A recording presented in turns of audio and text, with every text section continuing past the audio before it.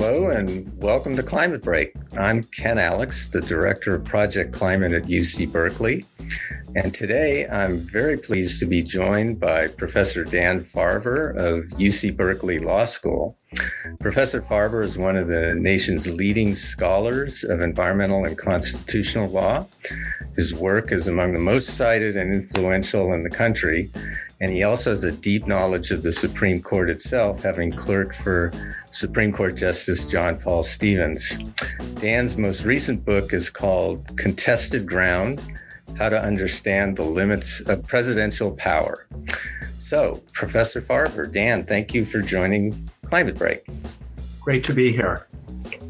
The Supreme Court last week issued probably one of its most important environmental decisions in a decade or more, called West Virginia versus EPA. And it also deals with the limits of presidential power, so right up your alley. I'm wondering if you could tell our listeners a little bit about the background of the case and what's at stake.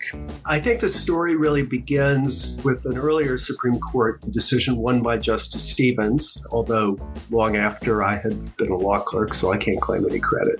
That case was Massachusetts versus EPA, and the Supreme Court held in that case that EPA had jurisdiction to regulate greenhouse gases under the federal air pollution law, the Clean Air Act.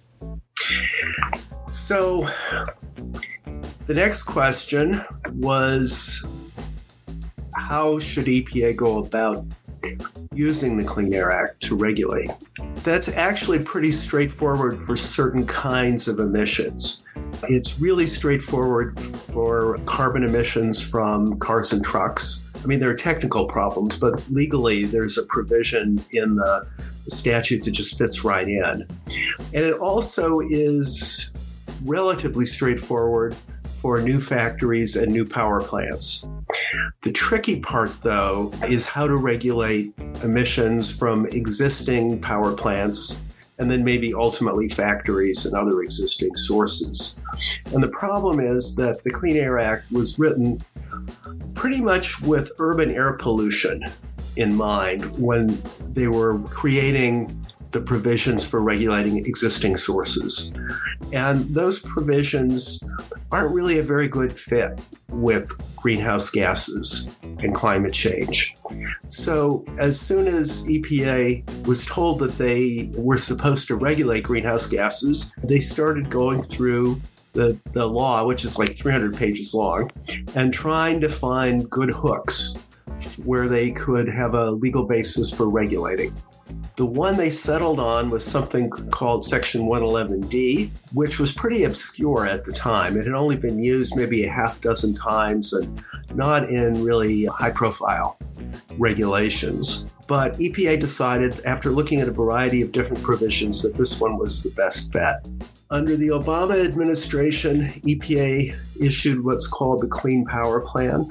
The Clean Power Plan basically tells states that they need to shift the energy sources used to power their electricity grids, and they need to shift them away from coal and at the other end toward renewable energy.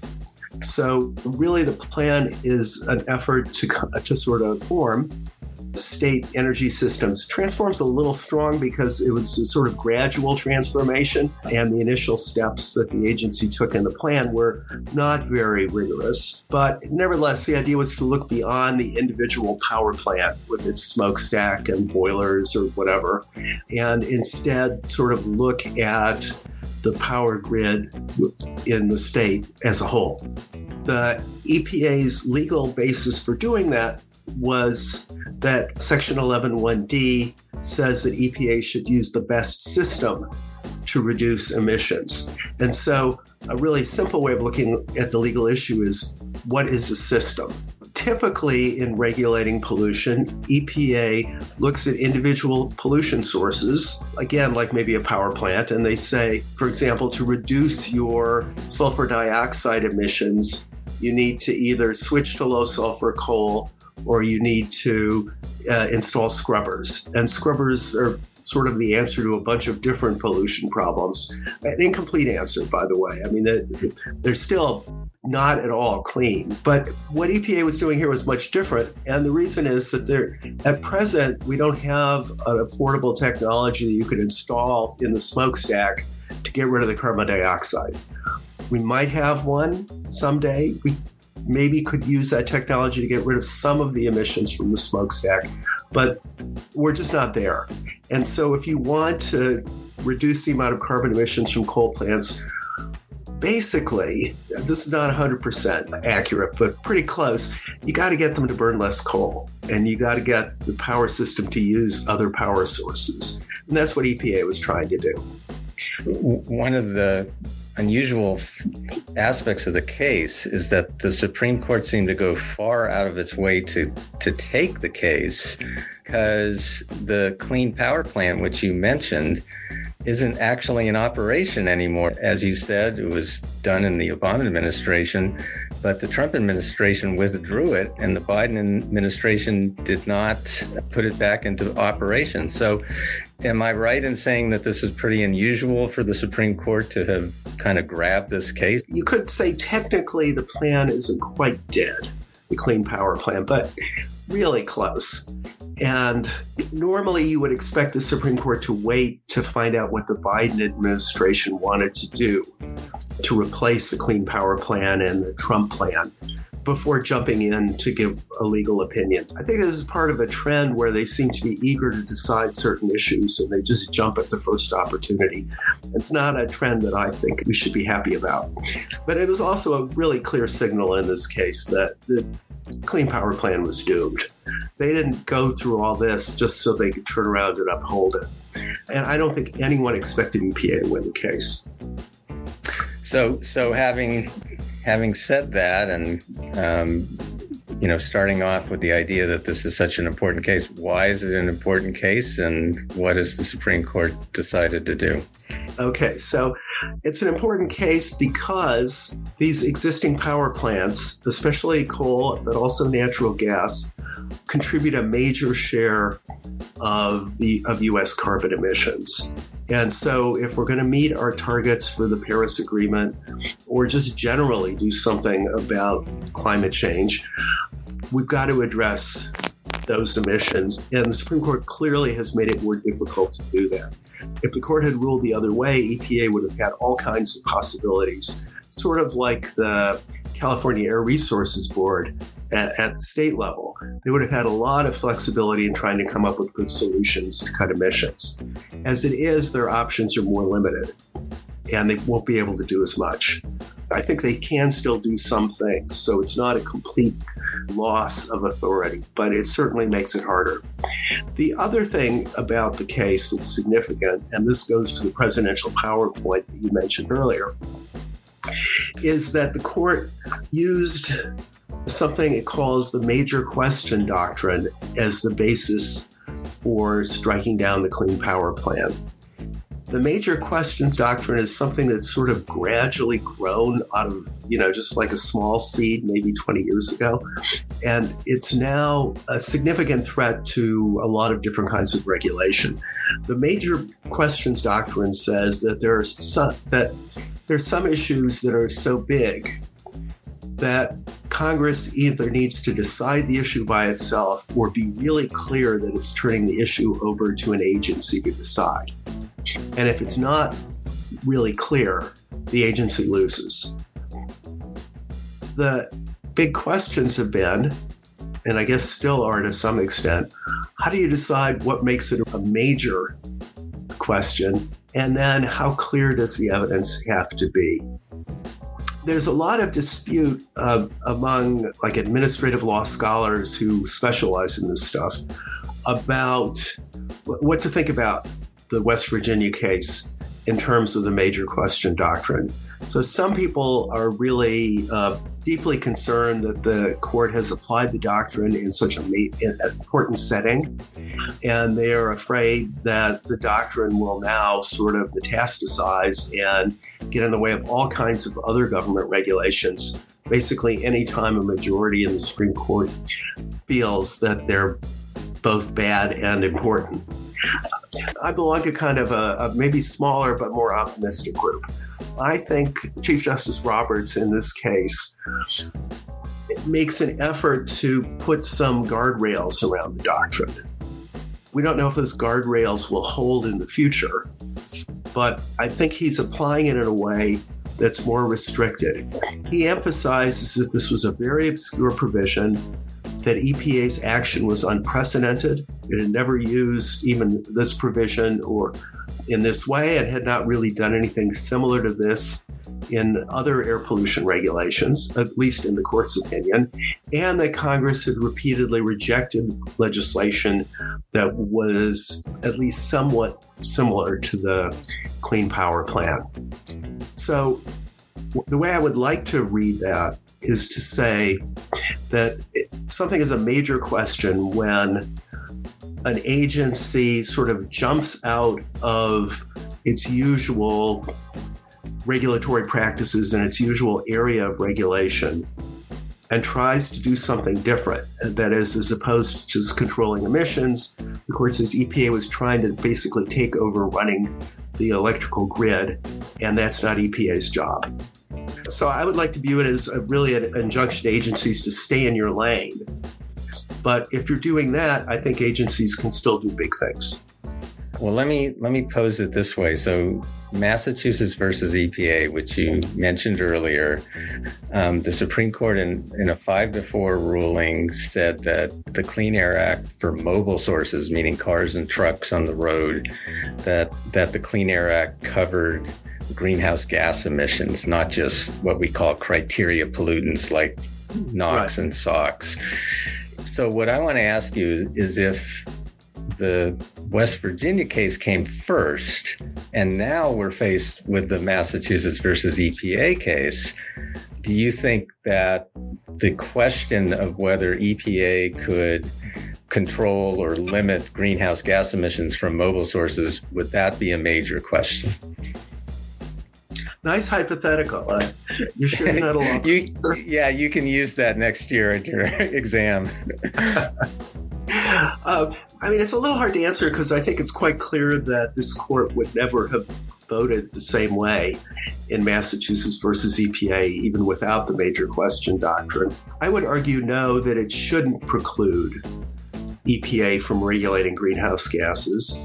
And the reason is that, especially with mobile emissions, it would really be engaging in a very familiar exercise of trying to reduce the emissions from individual sources by, in this case, making the sources more fuel efficient.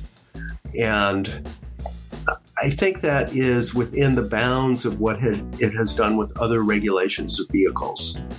So I would argue that the doctrine would not apply in that case. But I don't think it's crystal clear. I mean, I think there's going to be more of a question in the future when regulatory agencies try to regulate in a new area or regulate a new technology. And it's not clear how the lower courts are going to respond to West Virginia versus EPA.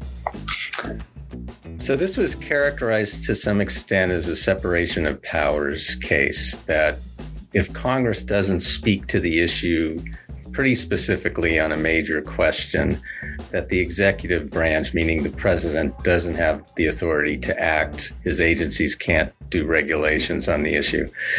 But isn't there also an element that this gives the Supreme Court, the third branch of government, an inordinate amount of authority and power to determine what is a major question, which, you know, you're trying to put some parameters on, or the Chief Justice may have tried to do. What do you think about the Supreme Court's role going forward, or even district court's role? I think the Supreme Court is definitely not shy about just sort of making its views known, and maybe you could say throwing its weight around these days. I think you could see this major question doctrine as being kind of at the opposite end from the Chevron doctrine. The Chevron doctrine allows agencies leeway to interpret the laws that they implement as long as the interpretations are reasonable. And that doctrine is based very clearly on a view that administrative agencies are really active partners in making laws work and adapting them to new circumstances and resolving tensions within the law or filling gaps, rather than simply passive servants who use the dictionary and try to figure out just what the law means. And the clear error aspect of the major question doctrine really takes an opposing view that at least with really big issues, the agency isn't supposed to play that kind of sort of junior partner to the legislature role, that it's really the legislature, Congress, that has to decide on these big questions, at least decide specifically that it wants the agency to regulate in those areas.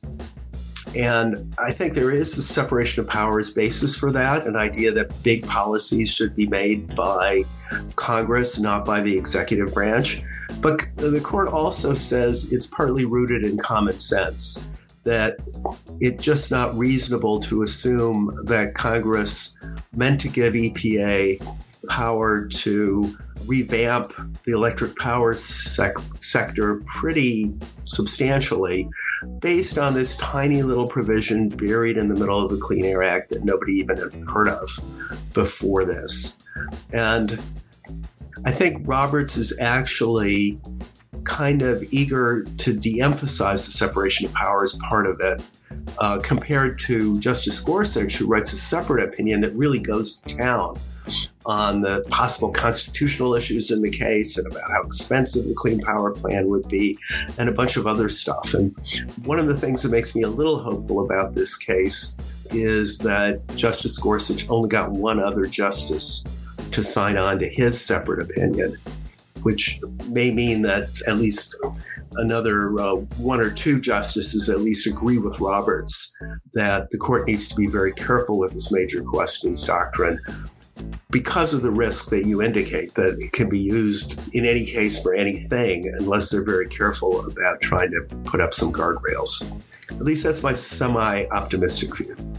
I appreciate that. The Gorsuch concurring opinion is interesting. He lays out 7 or 8 criteria for a very developed concept of what a major question might be. It struck me that he might have been trying to write the majority opinion and didn't get enough votes. Given your Supreme Court experience, what do you think? I think it would be pretty usual for him to be assigned the majority opinion in a situation where he had so little support for his view. And usually in that situation, at least some people will just hang on with this, with the justice who was originally assigned the opinion, just to avoid embarrassing them. If they know that it's no longer going to be a majority opinion, they may just leave their name in anyway, so that it doesn't look like, this person wrote a majority opinion and got no support. So I'm kind of inclined to doubt that. I do think he really wanted to write the majority opinion, and even if he wasn't assigned the majority opinion, it looks like he was going to try to write it anyway. I think more likely Roberts gave himself this opinion from the beginning, because it's the Chief Justice who assigns opinions when they're in the majority.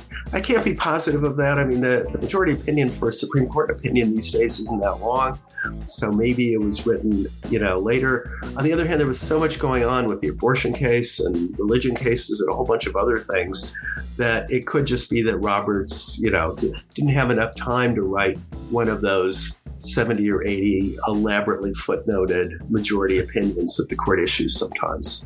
Whichever way it is, though, I'm very glad that Gorsuch and his view isn't the majority opinion in the case. Well, since you've given us a dose of optimism here, what's your feeling about what can still be done under the Clean Air Act, under Section 111?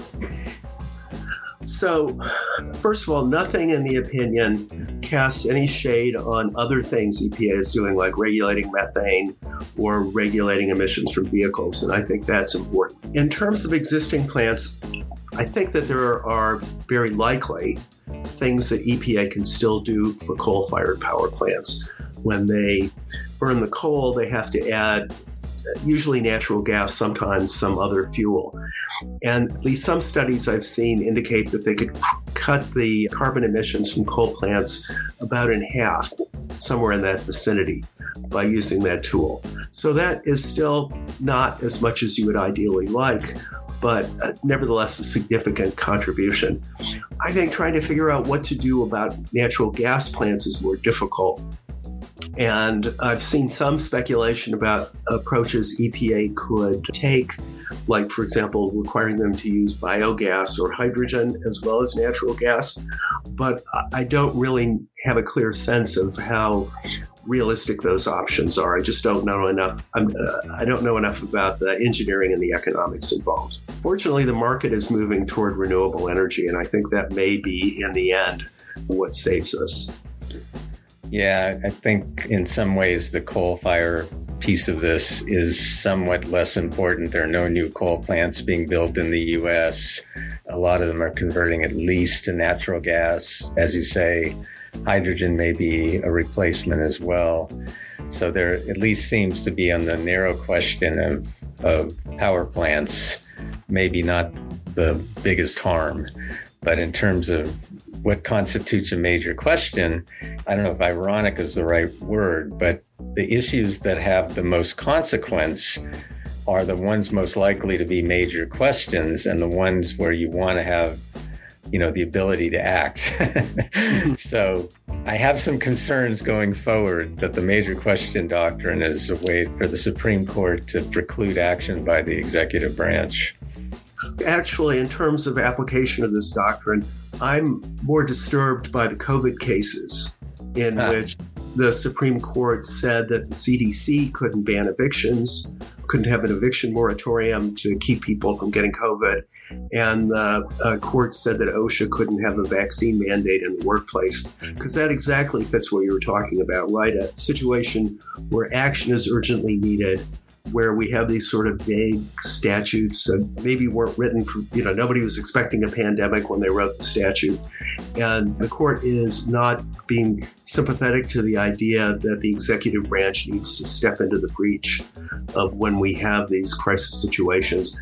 I suspect that in a future crisis, we're going to be really sorry that the court has construed emergency authority so narrowly. Well, let me ask you, maybe this will be my last, at least, big question for you is, you've done a lot of work looking at the response of government to disasters and the use of emergency authority. At this point, is there any advantage or any potential for the president to declare a national emergency around climate? And would that provide any additional authority? I think in theory, at least, it would provide some additional authority. I don't think it would be a game changer in terms of the government's authority, but it might allow them to do some things in terms of prioritizing renewable energy, or in terms of maybe putting some of the brakes on oil and gas development. But I have to say that I would be very worried at this point that the Supreme Court would conclude that extending the National Disasters Act or the National Emergency Act to include climate change would be a major question. I can imagine they could be resistant to going in that direction. Toward the end of the opinion, the court says a decision of this magnitude can only be made by Congress or by an agency operating with clear authority from Congress. And that does suggest that if Congress wanted to pass climate change legislation, they probably could give pretty broad powers to EPA, as long as it was at least generally clear what specific problems EPA was supposed to deal with, and they were given some kind of standard for their regulations. That's an idea that Gorsuch would hate. And maybe it's only theoretical because Congress doesn't like these days to pass simple laws that establish general principles and leave the details to someone else. But I do think that is somewhat encouraging in terms of what Congress could do. I think everyone has known from the beginning that ultimately we need legislation. No matter how generously you interpret EPA's powers, they're not broad enough to do everything we need done. And Congress at some point is just going to have to face the reality of climate change and pass climate legislation if we're going to continue to make progress past, say, our 2030 goals. Well, that seems like a perfect place to end, with Congress in stasis. Thank you so much, Professor Farber. This is Climate Break. If you want more, please visit our website at climatebreak.org. Thank you again.